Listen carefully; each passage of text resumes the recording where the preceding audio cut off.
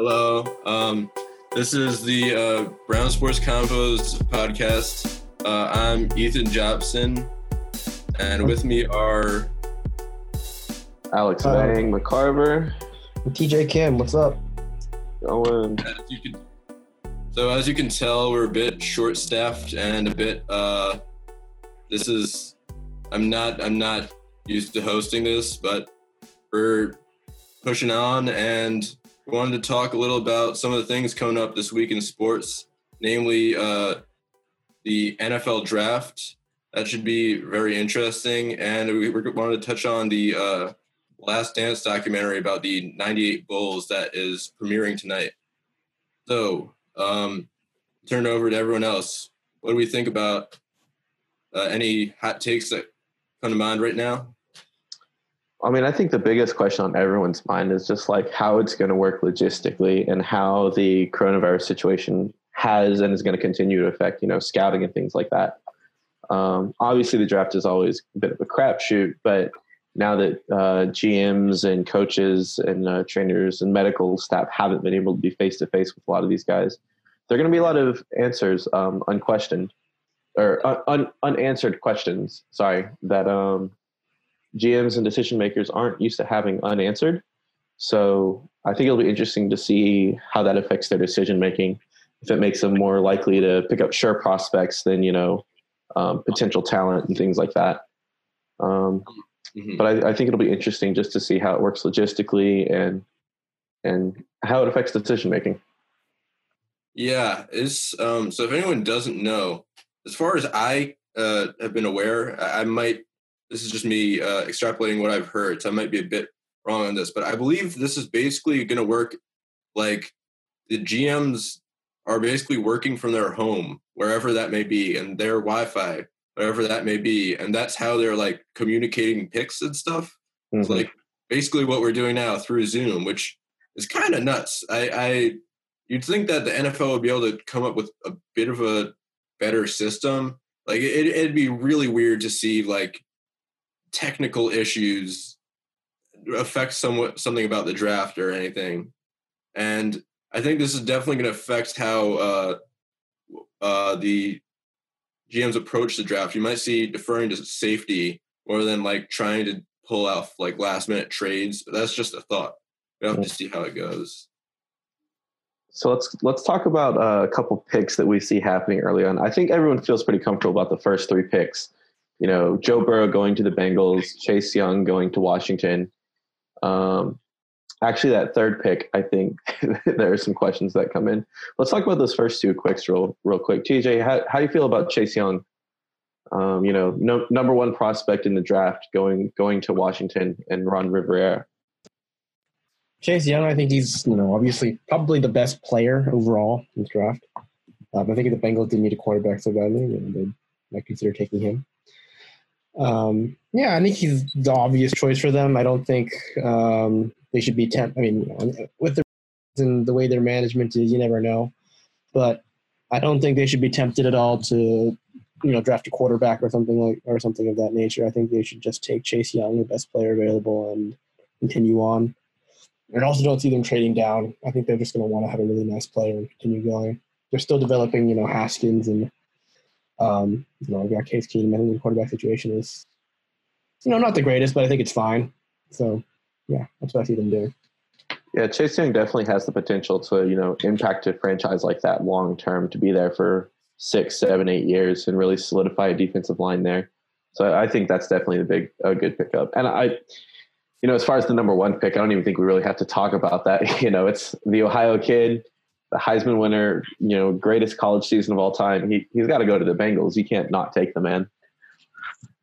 Yeah, I think that's a no-brainer. And I can't even get mad at that because Joe Burrow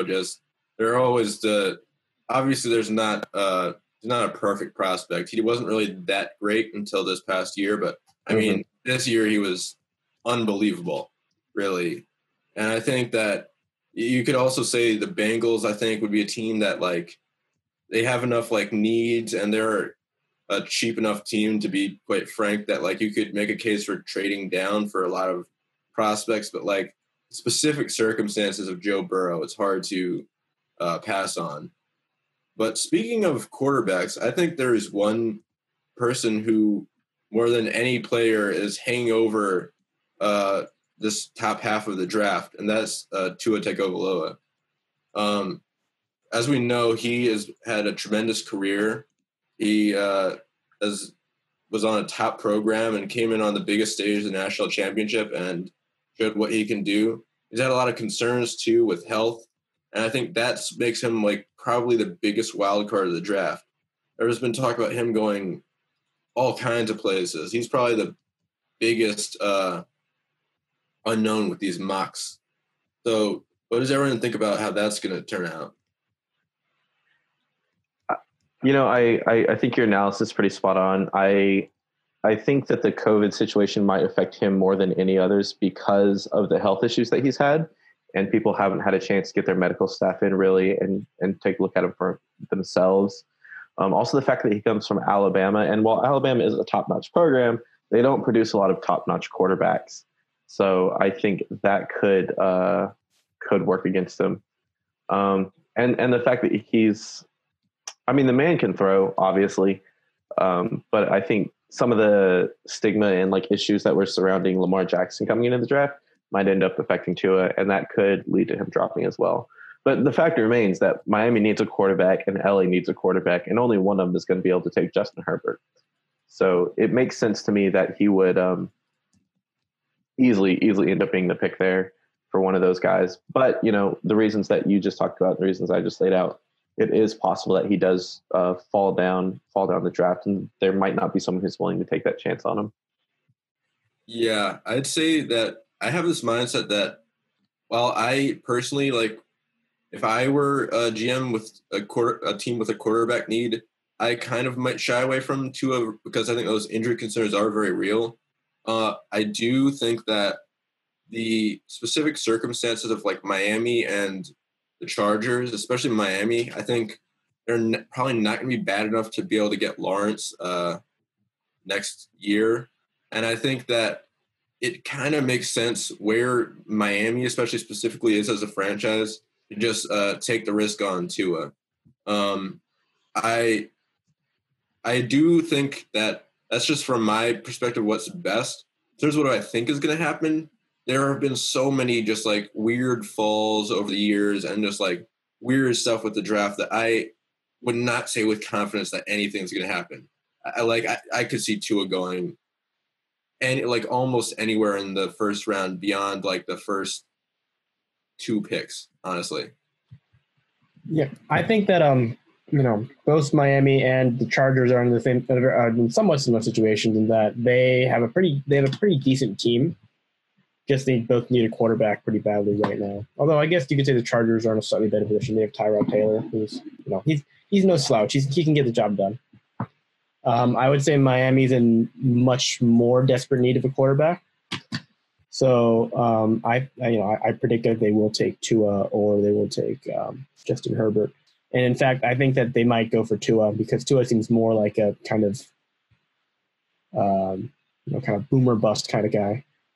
And I think they really want to win this season. They want to be good right now, especially with the Patriots probably taking a season at least one down season and having the AFC East more open for them. I think they don't want to have to. They don't want to be in the business of waiting and trying to develop a player and things like that. They want to try and get someone who can play right away. And I think Tua is more of that kind of guy than Justin Herbert. I think Justin Herbert's a better long-term pick, but I think Tua is a better short-term pick. I think that's why. Yeah, I had the exact same mindset. AFC East should be really interesting this year. But there's even talk of the Patriots maybe taking a quarterback in the first round. Like a Jordan Love type. We don't know that though. Yeah. I mean, as usual, the Patriots are pretty tight. They're not talking a lot about what they're planning on doing. As of right now, they're acting as if Jarrett Stidham is the guy they're going to go with. We don't really know what they're planning on doing. There's a lot of different needs besides quarterback. Tight end is a big one. And so we'll see. Jarrett Stidham was all right in preseason. He didn't get much play time in the regular season. He threw, I think, 4 passes, and one of them was pick 6. So, not the greatest stat line so far, but if, the good people on the coaching staff of the Patriots believe in him, then I guess he's probably pretty good. And also, you never know with these guys like Belichick. They love to look deep into the future. They could be looking to a couple years ahead if they really want to draft a quarterback. Mm-hmm. So there's Yeah, always that's that. definitely true. I still think the whole Patriots tank for Trevor thing is like an underrated possibility. That'd be fun to see. But I don't know if they would actually tank for it, but I could see them like maybe trading back this year and gathering up draft ammunition and then trying to make a move next year for him, moving up the draft. But then I could also see them, taking a guy like Jordan Love or Jalen Hurts. I think Jalen Hurts is kind of underrated in this draft class for what he's done in Oklahoma. Well, I think the thing about any great quote unquote drafting organization is that it's not a matter of just, selecting talent. It's a matter of having really great developmental coaches. And because no matter how good of a player you draft, they're going to need coaching. They're going to need to get better.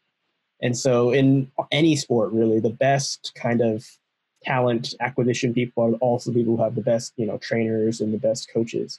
And I think the Patriots have that, and and a lot of other sort of really great teams kind of have that. Like the Seahawks kind of leaned on that as well, avoiding a really long-term decline in their level. Let's talk real quick about what we think our teams are going to do, because we're all fans of different teams, and that's really why we're here to talk about sports, and we won't talk about our teams. So I will say real quick, the Denver Broncos have been mostly mocked drafting wide receivers. Like a Henry Ruggs or a Jerry Jeudy, something like that. As much as I think, we do need a second receiver, I don't see Elway taking a receiver in the first round. He doesn't really value his receivers. He doesn't really value his linebackers. So I would much rather see them take a cornerback like Trayvon Diggs or move up and take, one of the top 4 tackles or, stay where they take, like I said, Trayvon Diggs, AJ Terrell, someone like that. But I could definitely see. I just don't see Elway taking a receiver. That's the last thing I would ever expect, despite what all the draft nicks are saying, despite what all the talking heads are saying. I don't see the Broncos behaving in that way. But what about you guys, Ethan? How do you feel the Jets are going to go?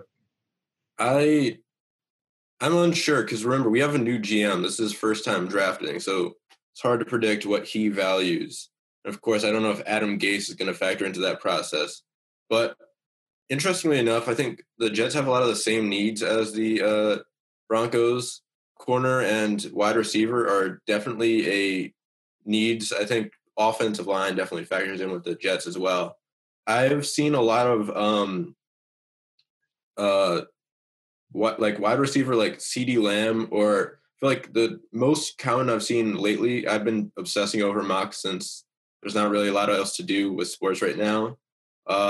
Seen a lot of CeeDee Lamb or Mekhi Becton, but it's usually whoever's like the third best tackle in their minds who hasn't been taken that goes to the Jets. But that's the most common one. The one thing that makes me lean towards Lamb as what will happen, I think, is more that we let Robbie Anderson leave, whereas we improved our offensive line like considerably in free agency. And I think CeeDee Lamb has said that he's met with the Jets about that. It's really hard to predict with the new GM. So you're kind of in hope mode right there. TJ, what do you think of the Patriots are going to go for? I feel like they might be the biggest wild card of all these teams. Yeah, I mean, who really knows with the Patriots? Like I was saying, Belichick can go anywhere. I don't think he has any like real kind of preference. He just kind of drafts for the team. I personally, I think it'd be interesting if they took a quarterback. I really, really want them to get Justin Herbert. I don't think they will. I think they'll be gone by the time it's their pick unless they trade up. Yeah. But that's like my ideal candidate for them. Who do I think they'll actually get? If another quarterback against Hurts would be a good choice. And then beyond that, there's needs a tight end. There's even receiver is kind of a need right now. So maybe they'll take one of the various whoever's left on the board. Yeah, it's deep for receivers and linemen, I'd say. Yeah, I think the offensive line I think is all right. There was some pretty big players on defense that were lost as well. Van Noy and Collins, so maybe linebacker. They'll go there. But I think what will probably happen is they'll draft a receiver, but I would like them to take quarterback because that'd be interesting. Yeah, what it sounds like to me is it's really up in the air with the Patriots. Speaking of, I don't know about you guys, but as I said, I've been looking at a lot of mocks, and I feel like this happens every year, but I always feel like there's some thing, like some consensus that I find very weird, or some like kind of trend in mocks that I always can never wrap my head around. Is there anything that you guys have seen that you feel is like very, you would feel very strongly about if it ended up happening, or you just don't understand with the whole draft landscape? I I have for a long time now been an advocate of not taking skill players high in the draft. And I feel like we're going to see like 4 or 5 receivers go in the top 20. And because I feel like it's that kind of year. And I personally wouldn't like to see that just because I don't think that's the best way to build a team, investing in receivers in the top. Unless you're getting like a Julio Jones or a DeAndre Hopkins, I just think it's not a great pick, especially if you look at the track record of, number one wide receivers or first round wide receivers over the past few years. You have so many busts and so few guys who've actually panned out from that area of the draft.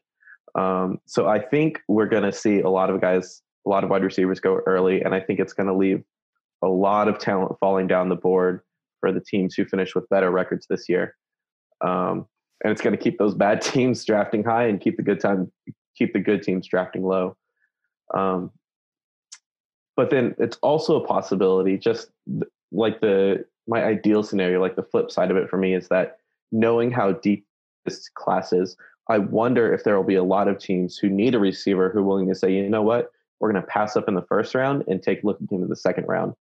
Because, there are like 6 or 7 top-notch guys, but there are also guys underneath that level, the next level down who will probably be able to come in and be solid contributors. So I think we will see a lot of guys go early. I think we're also going to see a couple of first-round talents that slip down to the middle of the second. That's interesting to me that you say that, because I kind of had the opposite take in that I mentioned like these receivers. I mentioned like CeeDee Lamb as a possibility for the Jets at 11.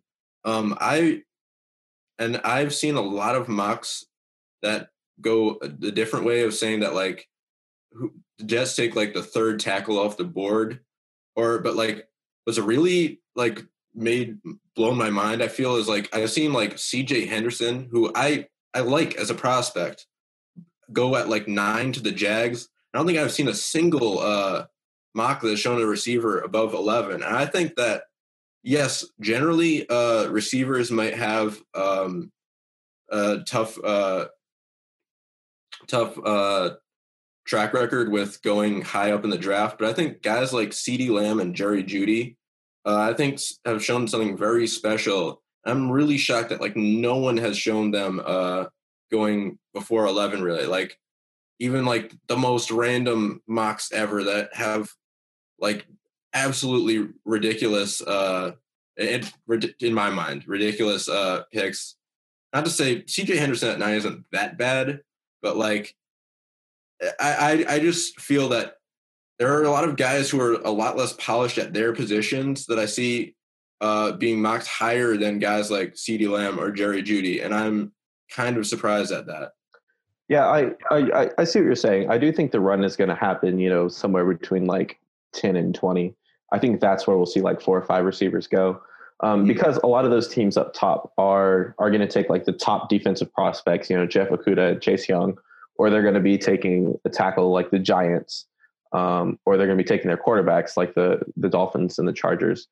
I think the only top 10 team that would have been a candidate for taking a receiver is probably the Arizona Cardinals. But after they trade for DeAndre Hopkins, I don't see them taking a receiver with their top pick. Maybe the Jaguars. But CJ Henderson at 9 to the Jaguars does seem like a good pick there too. So I think you're right. I think it is going to come like in the middle of the draft, but I think it's still going to be like top 20, top 25.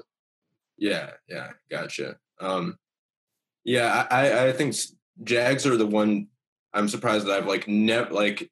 Obviously, probably have missed some mocks. So like, you could probably find someone that said that, but like, I don't think I've seen a single mock give the Jags Lamb or Judy, which I don't know. It's considering they have a young quarterback in Minshew or whoever. Maybe they end up drafting someone young to compete with him. It seems like having that a receiver like that would be a great help for their franchise.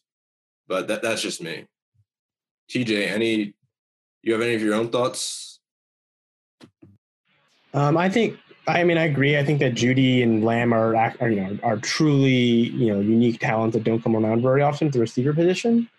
I think it's one hand like a matter of need. I think for a lot of these teams, they have greater needs in that receiver. And I think also for many teams, kind of it's harder for a receiver to make an immediate impact than a defensive player sometimes. Because receivers need to fit in, they need to fit into your passing scheme, and the quarterback needs to get used to them, and also quarterback play also for a lot of these teams is a concern. And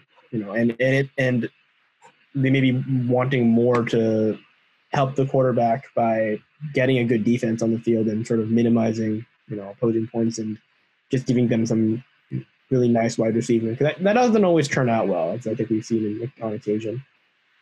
We had DeAndre Hopkins in the pre-Deshaun Watson days in Houston. He did well. He was still a elite receiver, but for the team, it was not as great. So yeah.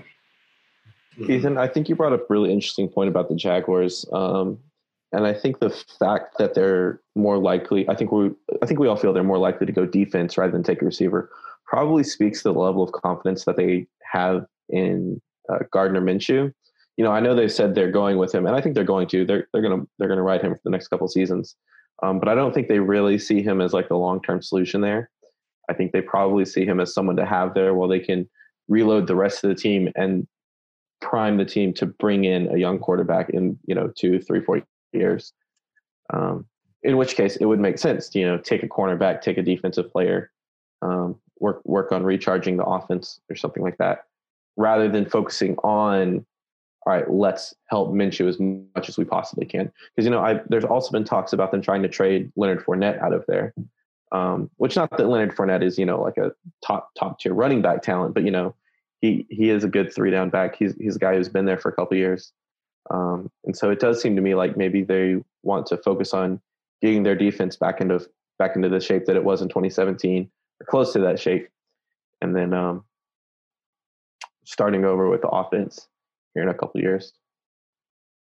Yeah, that makes sense. The one other thing I'd mention, like, I don't want to concentrate just on my team's needs, but that's just what's been kind of standing out to me is like the whole offensive line position in this draft has seemed really like all the prognostication of that seemed really interesting. I don't know if you guys have followed. There's like usually like about like 4 offensive linemen projected in the top 15. Like usually by the time the Jets pick, they've picked like the third.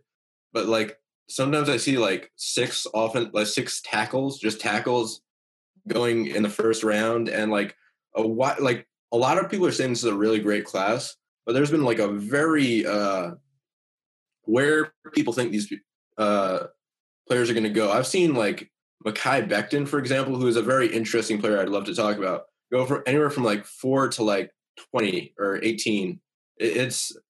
I just was wondering if there are any thoughts about that. Well, I mean, the tackle positions are so valuable that if a team sees any potential in a spark in a guy, they're going to pull the trigger on it.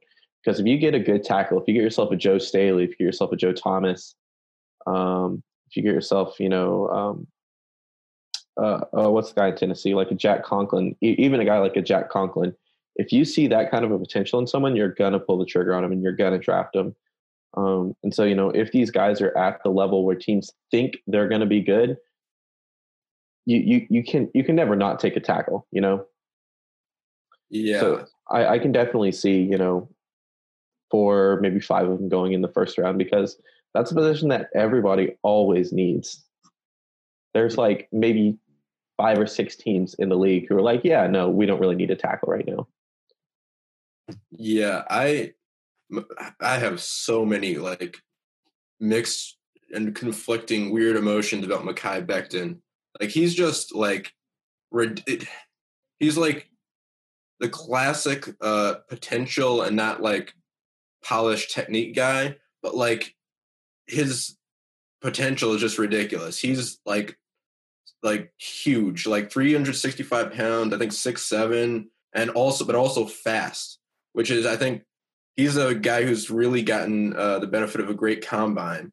And like on one hand, I just feel like it's the like angel and devil on my two shoulders, where it's like so many times I've had this guy has great potential. He can't really play his position yet, but like, he look at his physical tools backfire so many times, and with the Jets and like having Adam Gase as the person to like what do you call it, to train him up, it doesn't give me a lot of faith. But on the other hand, it's just it is that kind of like Al Davis kind of like you can't say no to those tools thing. And I think it would help a lot if, because I really like CeeDee Lamb, and if someone like him or Judy were on the board, I feel like I'd feel better passing on Becton. But I don't envy Joe Douglas or anyone really in that position around that range making that decision.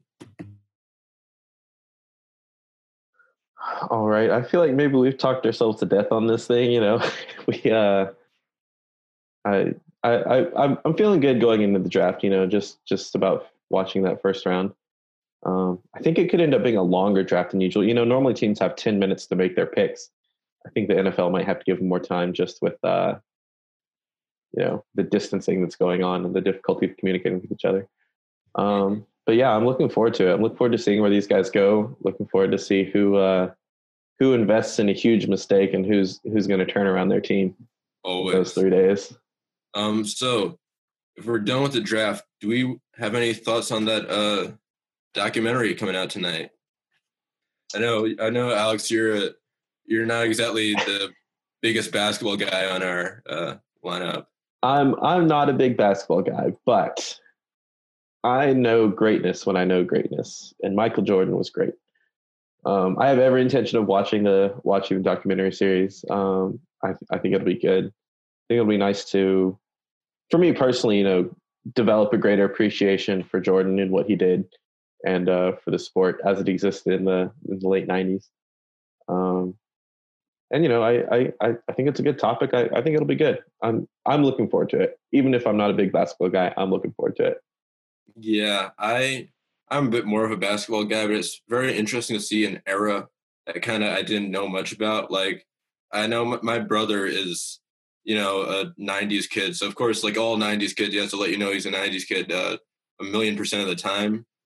So he's kind of talking about like, oh, I wonder what it'll be like for you as like a Gen Z or Zillennial or whatever the hell we're called, to look back at this era. And I do feel like I'm a very like passionate about my era of basketball. I'm always a LeBron over Jordan guy.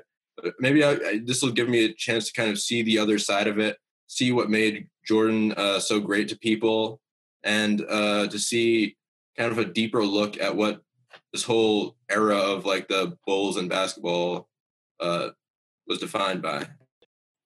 TJ, how you feeling about it?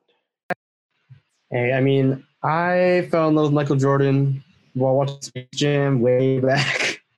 So I will always I'm something more in the Jordan camp of the LeBron versus Jordan thing. It also helped that I don't like LeBron very much as a Celtics fan.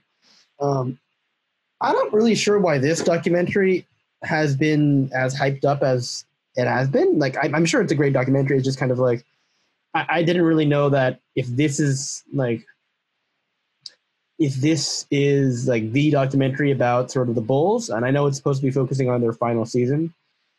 Maybe I think it's kind of my understanding. There's like some player interviews, and there's some sort of like sense that they've gotten the whole team together kind of for the first time in a very long time for this documentary. Yeah. So it should be interesting to see kind of how it works. I think I probably will end up watching some of it. I was not planning on watching a ton of it, but yeah. Yeah, sorry, I was just gonna say that I think the two biggest things are probably that like we're in a pandemic and there's like not a lot of new sports stuff happening otherwise. But the other thing I think is that there's this whole I think there's this idea that a lot of it's going to be like unfiltered footage of like behind the scenes stuff. Like Jordan came out and literally said, everyone who watches this are going to think I'm a horrible person because of like the way it shows him treating his teammates, I guess, which I think is a lot very interesting to look at. Like there's like ESPN is like warning like that they're having one specific channel that's like quote unquote clean version, I guess, but like it's going to be like unfiltered language or whatever. So it seems a little, I guess the part of the idea, it seems a little like more like rough around the edges versus like a 30 for 30, I guess. I know I'm looking forward to it. I'm looking forward to developing a greater appreciation for the sport and for Jordan. And, I mean, maybe he comes off looking like an asshole, but you win enough rings, you can kind of behave however you want to. So, yep. Tom Brady. So, I think that might be it for us. All right.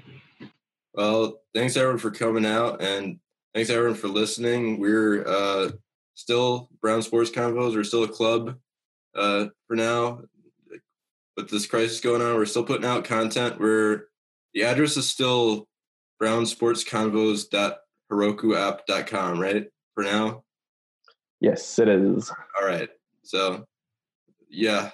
We're also on Twitter and, Facebook and all that good stuff. So give it a check us out on there. What's up? Anyway. Michael's constantly dropping content on the Instagram, so that's always good to see. Mm-hmm. Well, it's been great to be with you guys. Now signing off. All right. See you later.